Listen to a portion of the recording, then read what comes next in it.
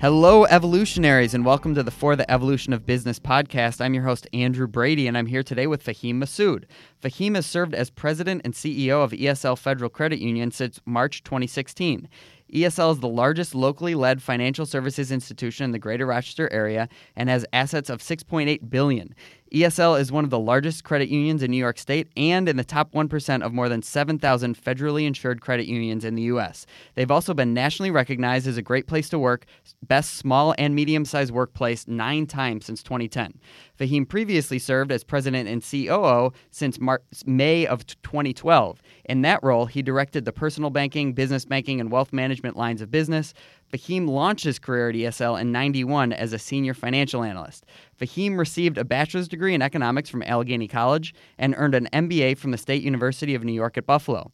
Active in the community, Fahim serves on the board of directors of the Greater Rochester Chamber of Commerce, United Way of Greater Rochester, Jiva Theta Center, Lifetime Healthcare Companies, and its Rochester Regional Advisory Board, as well as the Community Depository Institutions Advisory Council and the Federal Reserve Bank. Thanks so much for joining us today, Fahim. Happy to be here. Thanks for having me. So how did you, it looks like you started with a degree in economics, but did you always know with that you were going into banking, or how did you develop this kind of interest? Absolutely not. I fell into banking because it was the first job I actually got that gave me a paycheck. And I was in desperate need of a paycheck. All right, fair enough. You fell into something pretty good then. It certainly worked out, but no, it was a very fortunate path to be put on. Started right out of college in financial services after about a 3-month search, and started in the accounting field and then grew from there. And I'm looking back as well. In addition to your own personal history, there's a pretty momentous year for ESL and a big anniversary, right? Yes, we are very excited. It is our 100th anniversary, formed by George Eastman in 1920. And we are trying to integrate the 100th anniversary into much of what we're doing. And it's quite a significant moment to have lasted 100 years and looking forward to the next century and what we can do for our community here.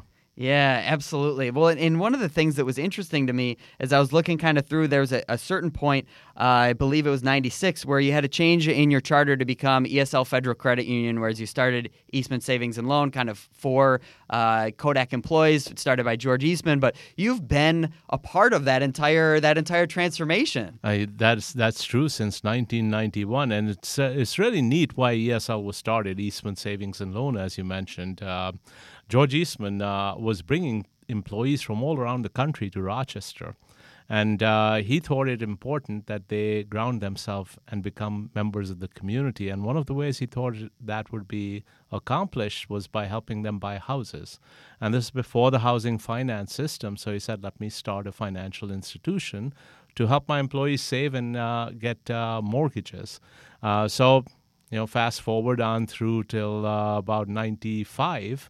We were so closely associated with Kodak and basically charted a much more independent course at that time. And the management at that time did an evaluation of various what they call charters, the licenses to operate, and determined the credit union charter was the best fit. And I believe February 1st, 1996, we converted to a credit union charter and essentially became more of a community financial institution. So tell us a little bit, some may or may not be familiar, probably many have heard the term credit union, but what makes that different than a traditional bank? Credit unions usually have an affinity group. There is some common bond with people. For us, it's basically the community we're in. Started with Kodak, but there are a number of companies that are in what is called a field of membership. But probably the most fundamental part of a credit union is it is owned by its members. It exists to serve its members. It doesn't have shareholders. It only has members who are the beneficiaries of the work that's done. So in many ways, it is what's called a financial cooperative, existing for the benefit of the membership. And among the principles of cooperatives that we embrace are sharing our financial success with our community, sharing our financial success with our members, because our members are the same as our owners. So that probably is among the most distinguishing characteristics. We do not have separate owners that are different stakeholders than the people that we serve. Yeah, that's a very interesting model. I know that the cooperatives exist in other industries as well, and it does create a just an interesting way to really embed yourself in the community. And one of the questions I often ask podcast guests is whether or not kind of this more purposeful, community focused mission was baked in from the start, or whether it was more of an evolution. And really, from your explanation of George Eastman starting it, really had more of this community, and then really almost doubled down on it when you became that credit union. Absolutely, and I think we've really reconnected with the origins of the institution, about why George Eastman started us. And a few years ago, actually, as we started doing our strategic planning, we really went back to our roots and actually defined a purpose to help our community thrive and prosper. And our mission links in with our purpose. And among the things in our mission, of course, we have to deliver financial services, but we do create superior experiences. But within the mission, very much codified is the fact that we reinvest our financial success into the community and share it with our membership. And that's really a distinguishing part of us is the fact that we recognize the true relationship between the community and the organization. In many respects, we wouldn't be here if we didn't have a thriving community. So we see that as a direct responsibility to contribute to that and to design ourselves to make sure that that's happening. So we are now on a journey to better understand what that means and remove what we call some contradictions in our business practices that may not be consistent with that thought process. Yeah, it's interesting when you're thinking about kind of the ways that you do try to integrate those things, the give back and the ways that you're treating your employees and, looking at it in a really holistic sense in terms of that conscious capitalism ethos. And you're really a great example of how in the long run, that culture focus, that community focus ends up creating more loyal employees, more loyal customers, and leads to financial success. And I think part of your I guess kickoff to your 100th birthday celebration was the largest ever owner's dividend, right? Absolutely. It was a $20 million dividend this year. It's now the 24th consecutive year. Just under $150 million that we've returned to membership. And that was just, again, codified in the mission. We had a good year, and we assessed what our needs were to finance the business and determined that was an amount that would be adequate to sustain the business, to return to our membership. And that's just another way in which we return value to being part of the credit union. And it was very exciting for us. As you said, it is the largest one. Last year we gave back $15 million. This year it was $20 million. And, again, future dividends are based on our continuing success. But we intend on continuing a dividend as far as we have success, as long as we have that. Yeah, I love that. So how do you then balance, because I know that you are very charitable throughout the community. How do you kind of balance that purpose and profit? Again, I think that in the long run, they definitely can coexist and even reinforce each other. But sometimes there are some short-term trade-offs that you have to make. So what kind of discussions go on in terms of trying to balance that? So as you said, you do have to have profit. You can't sustain yourself. First and foremost, we have to serve our membership with the core needs they have from a financial services perspective. And that means we have to generate capital, and that's what profit does. It allows us to afford delivering the services to our members. Now, beyond that, then, question is, how do you want to conduct business? This is not all feel good. It certainly, I have to say, it does really feel good to be purpose-driven. And that is great. But from a business perspective, if you think longer term, what is good for the community is good for all participants in the community. So for us, strengthening the community means strengthening our business opportunities, strengthening our employees, strengthening our membership. All of us will prosper if the community prospers. You can't have one part of the community succeeding and say the community is succeeding. So you do need a collective impact, if you will. And at the same time, you do need to manage with discipline. We have very disciplined ways in which we manage ourselves to ensure that we are generating the capital necessary. But beyond that, we also have very disciplined ways in which to determine how we invest in the community and ultimately how we return capital to the membership as well.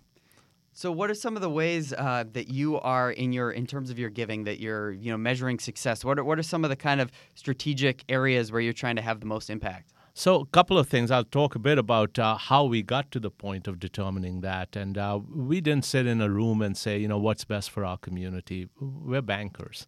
There are many people throughout our community who have been working in this space for a long time, who really know what the issues are and have a good mindset about what some of the needs are in the community. So we actually, working through an outside entity, engage the community in understanding ultimately what will create a healthy, resilient, equitable Rochester. That was somewhat clear to us that is important as a community. But how to get there? Again, we needed to engage with the community leadership to find out what areas are necessary for us to focus on. And they surfaced what are the key things that, if supported, would contribute to creating a healthy, resilient, prosperous Rochester. And those are the areas we're focusing on. Among them are strengthening neighborhoods, are creating individual opportunities, strengthening the systems and organizations that do such a terrific job of providing the social supports in our community, among other things that we're focusing on. But again, the important thing is we did not come up with the solutions. We spent the time to understand what our community believes it needs, and then our job is to find ways in which to support that in the way the community asks us to. And that's what we did. Last year, we had over $15 million that we put into the community. One of our larger gifts was $5 million that will be distributed through the United Way. But that really came about from United Way's understanding of what some of the needs were. So 2 particular projects were launched related to that, and we funded that. And probably the other biggest investment was through MCC, a multi-year investment of $4 million that will close some gaps for funding for students who otherwise might fall out of the system. So it is about contributing in the way that will strengthen a lot of what's going on in the community already. I just love that. And I think one of the ways, though, you're so intentional about how you go through that process and how you include everyone in that process so that discussion really then when you come up with whatever the final not answer, but whatever the final framework is, that people feel a sense of ownership, and then they also feel a little bit more ownership over creating it and making that happen in the future. But one of the other things that I think you do so well, and the Great Place to Work is a kind of stamp of approval on that, is not only are you giving back to the community, but you've really, especially over the last 10 years of applying for the Great Place to Work, really proven that this has to be for our employees as well. This conscious capitalism has to be both inside of our building and without, outside of our building. And so, what are some of the things that, again, you've been there for most of this transformation? What was the discussion when it was decided, hey, we should really chase after this award? So the award is a byproduct. It was really not the destination. The fantastic thing about participating in this process is you get a wealth of information about best practices throughout the country to meet the need of employees, to meet their needs. And so it gave us a way to benchmark what we were doing, and certainly we celebrate the fact that we are a great place to work. We're very proud of that. Our employees are very proud because we're not a great place to work because of management or me. It's what we 840 people do collectively. So there's a lot of shared pride in that. But the intent behind it was to broaden our lens on understanding what are the best practices out there. And a byproduct of participation in the survey is a wealth of information on how others are doing. And then the community you can tap to understand what practices are making a difference. You can highlight which areas we need to focus on to improve, things that we're doing well that we need to sustain and bolster perhaps. But it's a whole process. And part of the commitment was it's one thing to participate, it's another to design activities based on the feedback you get. So don't bother participating if you're not going to actively design an ongoing process to say, now what are you going to do? I believe the very first year we participated, we did not make the list, but we learned a lot. And we applied those learnings into our ongoing process of how do we enhance the employee experience and change some of our practices, introduce things.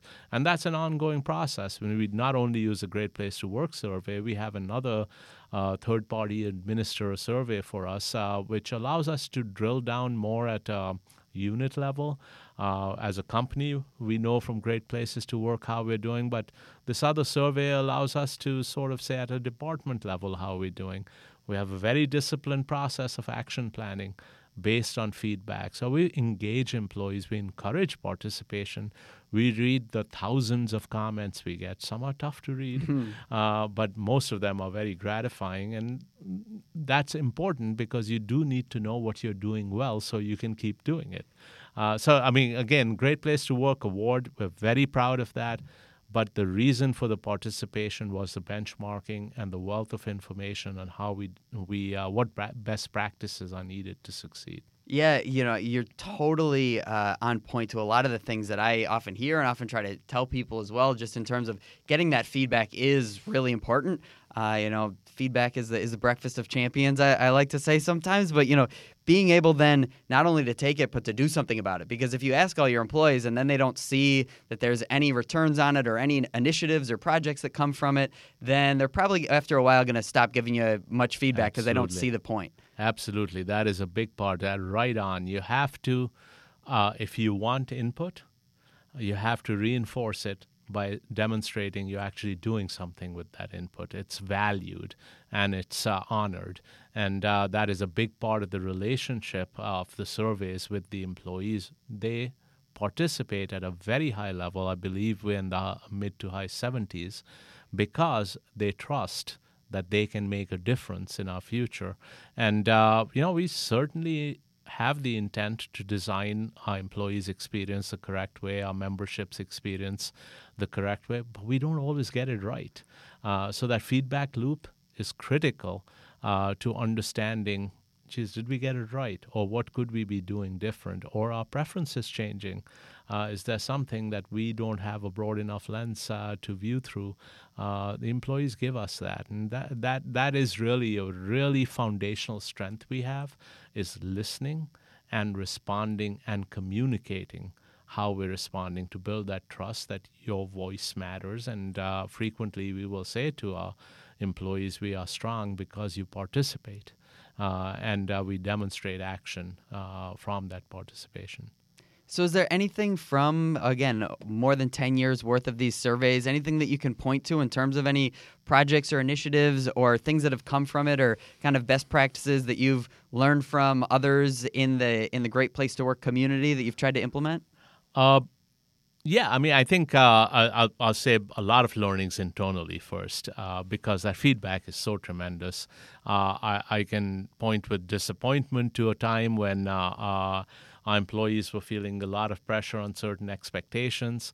And it took some time for them to be expressing that for us to say, wow, this does not sound like us.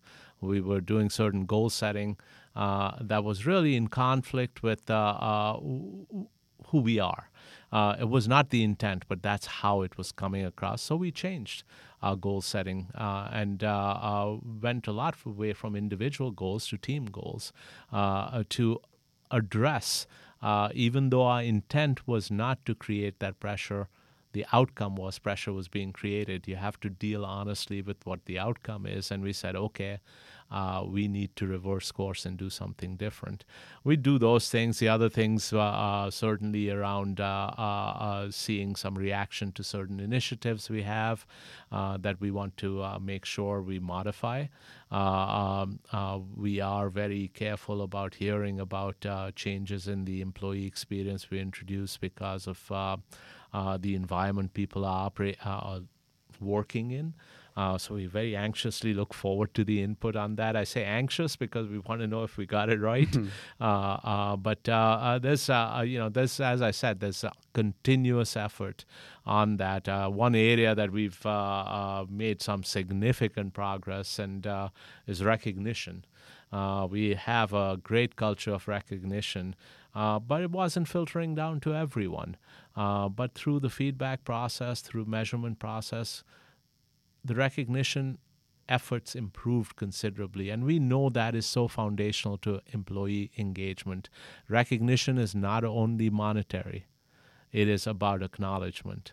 And it really creates an engaged environment. So those are some of the things that off the top of my head I can think of. That's perfect. No, well, in one of the things, the first example you gave in terms of when goal setting, whether it becomes too individual or, it's great that both of you were asking for feedback, but also people were willing to speak up, because I thought of, if that gets taken, keeps going for years and years, I was thinking of like a Wells Fargo, right? Where they set this goal of, we got to open up as many accounts as possible. And it's well-intentioned, right? But then you over-focus on any one goal and you kind of optimize that and lose the health of the overall organization. So you created an organization where, not that was ever, probably even the people that put that in place at Wells Fargo, that wasn't their intent, but it did get taken to, the 11th, 12th, 13th degree and didn't really, wasn't productive for the company. And so you had a culture where people were willing to give that feedback, which is really important, but then also, okay, what can we do differently? How can we create more group level goals? How can we really focus on what really matters? And that just brought up for me, I was wondering, other than this culture survey, what are some of the ways that you try to create a more broad spectrum of measurements for kind of what I call measuring what matters, right? Beyond just the bottom line. So we have a scorecard. We believe in a balanced scorecard approach. Our scorecard really is supporting what we call a strategy map. And if you can visualize a strategy map as having four sectors, the foundation of that strategy map is what we call people, tools, and culture. And we have a number of measures related to everything from employee turnover, employee feedback on recognition, employee feedback on if they have the tools necessary to do their work, all of those kind of measures. So that is the foundational part of our business, is how are our employees being positioned to succeed. Above that is we are a highly process-oriented organization. We deliberately design the work we do. We are very deliberate about that. We have measures related to that. But then we get to the outcome measures. What are the measures, outcome measures for our stakeholders? It can be net promoter scores, which is a great way for us to know how our membership is feeling about how they're being treated. If they would buy the next financial product from us, if they would recommend us, we have bonuses which are directly tied to the net promoter score. Everyone from me through the teller has the same bonus tied to the net promoter score. We have at the very highest level is the outcome of earnings. So earnings is just one measure across the entire scorecard. All those scorecard measures need to be in balance to say we're succeeding. There have to be people measures, there have to be work design measures, there have to be measures of our stakeholders' satisfaction with what's happening, and then ultimately there has to be balance, going back to an earlier question, of profit.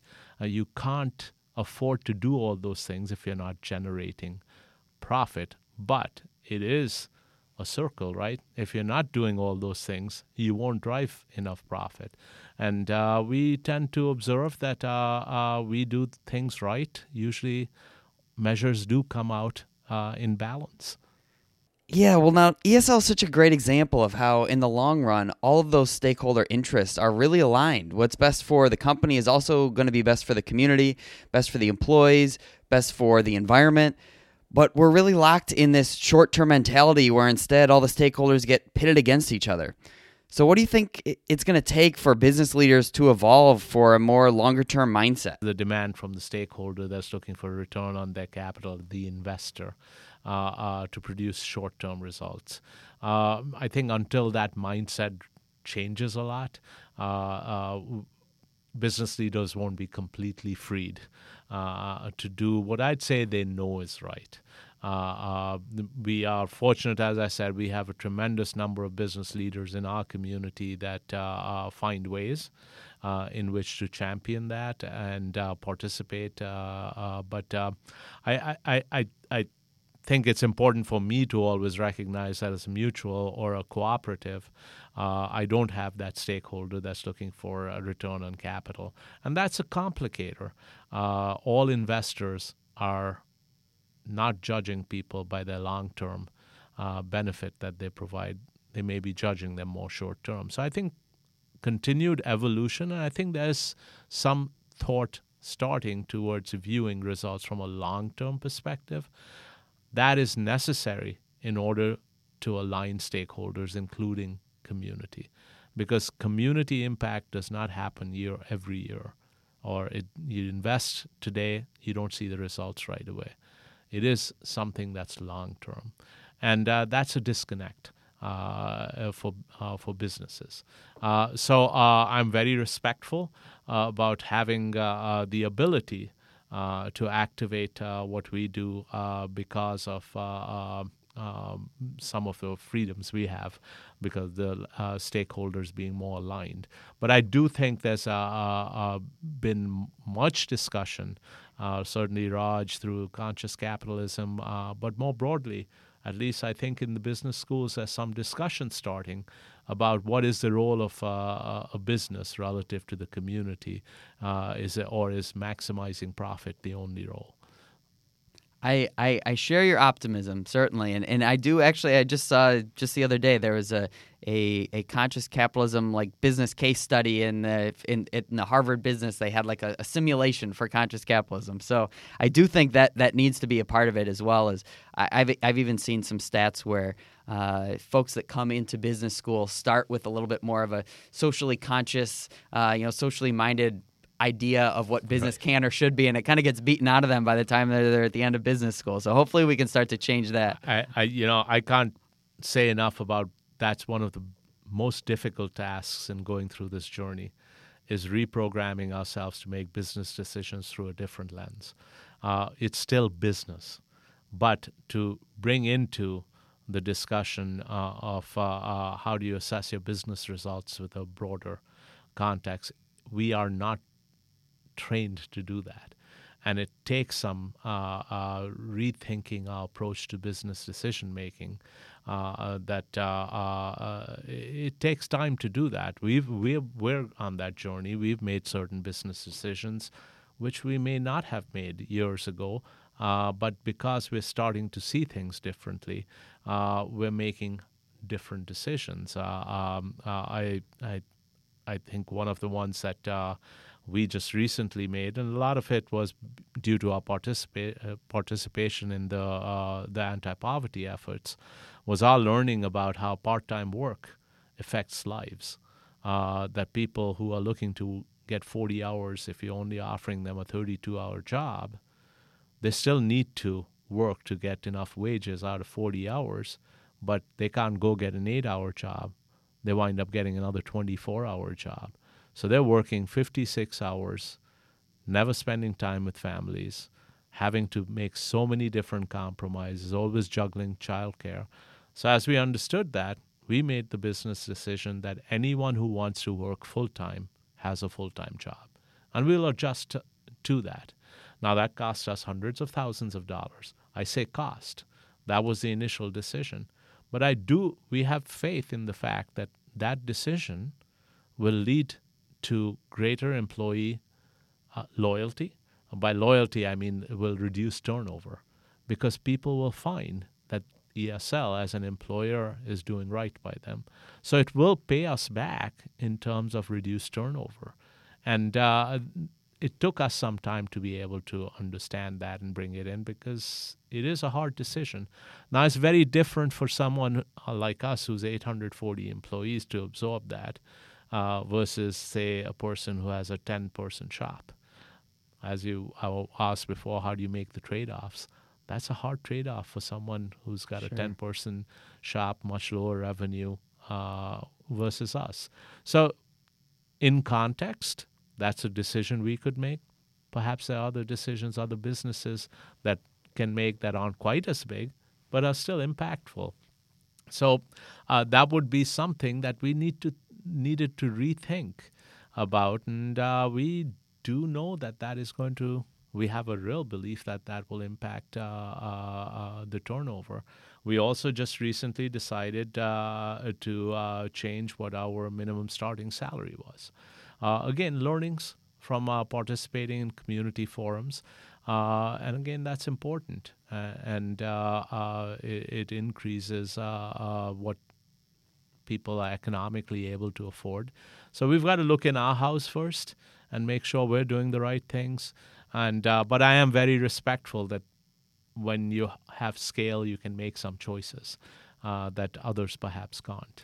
Yeah, well, it comes with positives and negatives. I'm sure that one of the things that I've found in my work with companies a lot is that in addition to that growth, it does offer you some economies of scale and some abilities to absorb some of those things. But sometimes it's more of a challenge to maintain a great culture as you're growing. Everybody that you're adding into the organization becomes a co-author of that culture by the ways that they're interacting. And, when you're hiring quickly or you're doing mergers, acquisitions, things like that, it becomes more difficult. So has that come up for you? Has there been any things that you've found to be able to kind of scale your culture, so to speak, along with your growth? So that's a huge challenge. So I started 28 years ago. We were 175 employees. We had 840 employees about there. And we are probably cycling and growing by about 5% a year. A lot of new people coming in. So you have to perpetuate the culture. And it does get harder as you get larger.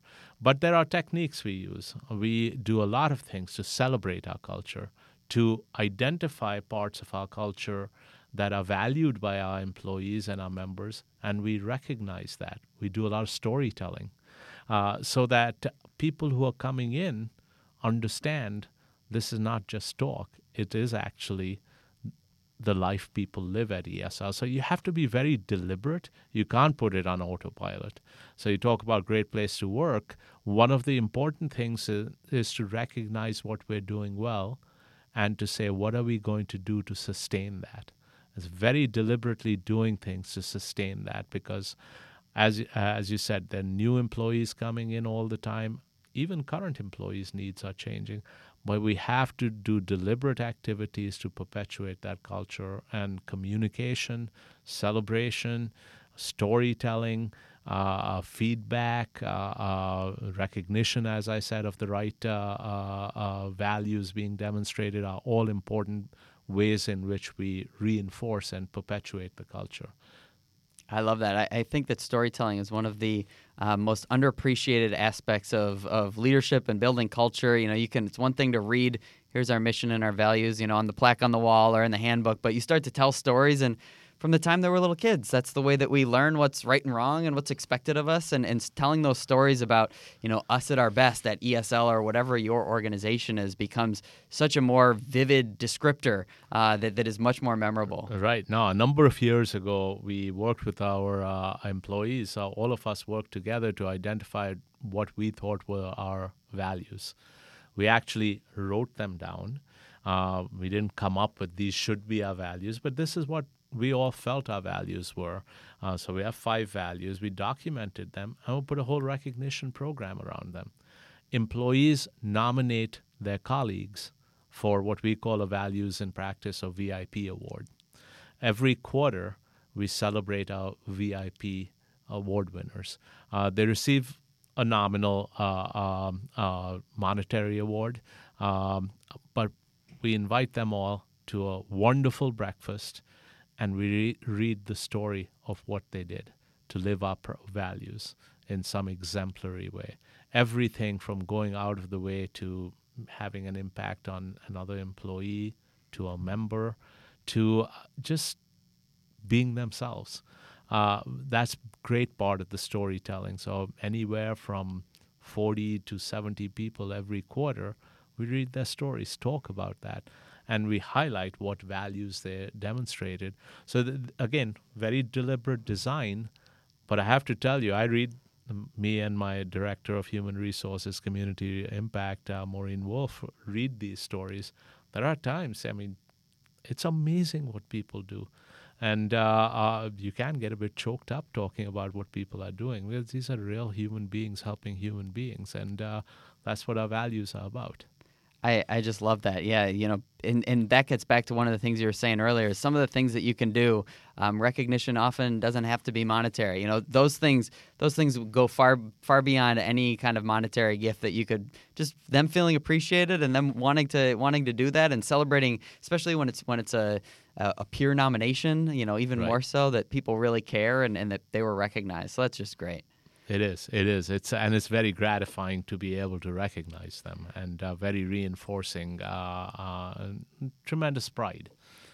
So you have turn back to this kind of evolution metaphor, but you have a very evolved mindset in terms of what business can and maybe even should be in terms of its impact on its employees and on the community. Is there anything that you can point to along your journey that really impacted that growth and evolution for you personally? Is there anything kind of advice that you'd give to maybe listeners that are somewhere on their journey and kind of evolving their own mindset?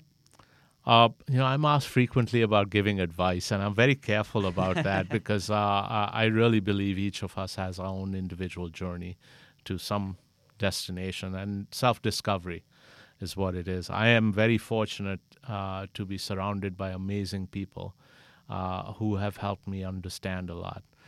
So I would say the most important thing is have your ears wide open and listen to people and observe what your impact is on your environment. You can learn a lot from that. I think I have learned a lot from others about what works, what doesn't work, what I should be thinking about. I think for me, why community and sort of this collective has been important is really goes back to how I arrived to America and why I wound up settling here and what that meant.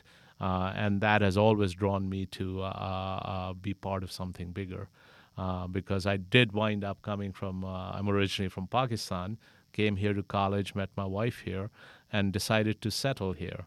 It was not this grand design. It was just, hey, my wife and I, we can do better over here, not economically, but just socially. It was easier for her to live here than go back to Pakistan. But it was a huge decision. I left behind my family, my friends, and so I wanted to be part of something. So it's that I've come to learn. I may not have articulated this 30 years ago, but I've come to learn that that's very important to me. And in that context, I've been observing and listening to how to better learn how to have an impact. But then when you get to the position that I'm fortunate to have, I also have a great sense of responsibility about the impact one can have. I certainly connect with that.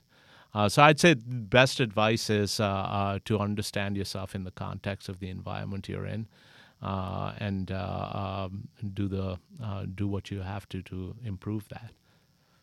I love that. It's simple, and it's something I think is accessible. It's simple, but it's not easy. To continuously keep that in mind and to keep that as an intention for your own personal evolution and growth. To always be that listener, be that learner. So that's really, really beautiful. Thank you. The last thing I just kind of was looking at as we're coming up on time, I was just curious of how do you see, in the future, ESL growing and evolving? What is maybe, I don't know, usually I ask 5 or 10 years, but it's your 100th anniversary. So what about your 100-year plan? But what kinds of things are you dreaming about, and how do you see your kind of purpose and culture evolving with that? Well, I don't see our purpose evolving. I see ourselves evolving to be more true to our purpose of helping our community thrive and prosper. I see a business that is going to be very aligned with that and succeeding at being part of a very successful community, and itself then thriving in return. Obviously, we have been growing a lot. We will continue to do that, continue to enhance what we provide our membership, what we provide the community. We will adapt to the changing needs, and we will be a larger employer. But, I think it is about something you said, maintaining the culture with our growth, making sure our employees are best positioned to succeed and that they're feeling very, very connected with what we're doing, that it makes a difference for them, and then ultimately making a difference for our membership and the community at large. I see the business getting much, continuing on its journey to get more aligned with that. I'm not sure that you ever get there, but you continually work at it. And I'm very confident with the activities we're engaging in, with the commitment we have, with the processes we're putting in place. We will identify where we are inconsistent with that, and we will resolve those inconsistencies over time. So I think, not thinking in a revolutionary way, but us continuing to evolve with our purpose at the center. Incredibly humble, incredibly wise, that really just that evolutionary journey, and knowing that you may never get there, but really just continuing to go on that journey and committing to it. So I'm so glad to have had your time today to share this wisdom with our listeners, but even more so, I really appreciate all that you do each and every day, both for Rochester, both inside the walls of ESL and outside, to really embody conscious capitalism in our community. Thanks so much, Fahim. Thanks for having me, Andrew. Thanks, as always, to all the evolutionaries out there listening across more than 30 countries around the world. We hope that you found it to be both inspirational and full of actionable insights to guide you on your own evolutionary journey. We've grown this movement entirely by word of mouth, so if you know someone who might find value in listening to this episode, we'd be deeply grateful if you'd share it with them. And of course, make sure you're subscribed on your favorite listening app so that you're notified as soon as we release new episodes each week. Together, we can evolve business toward a more conscious capitalism.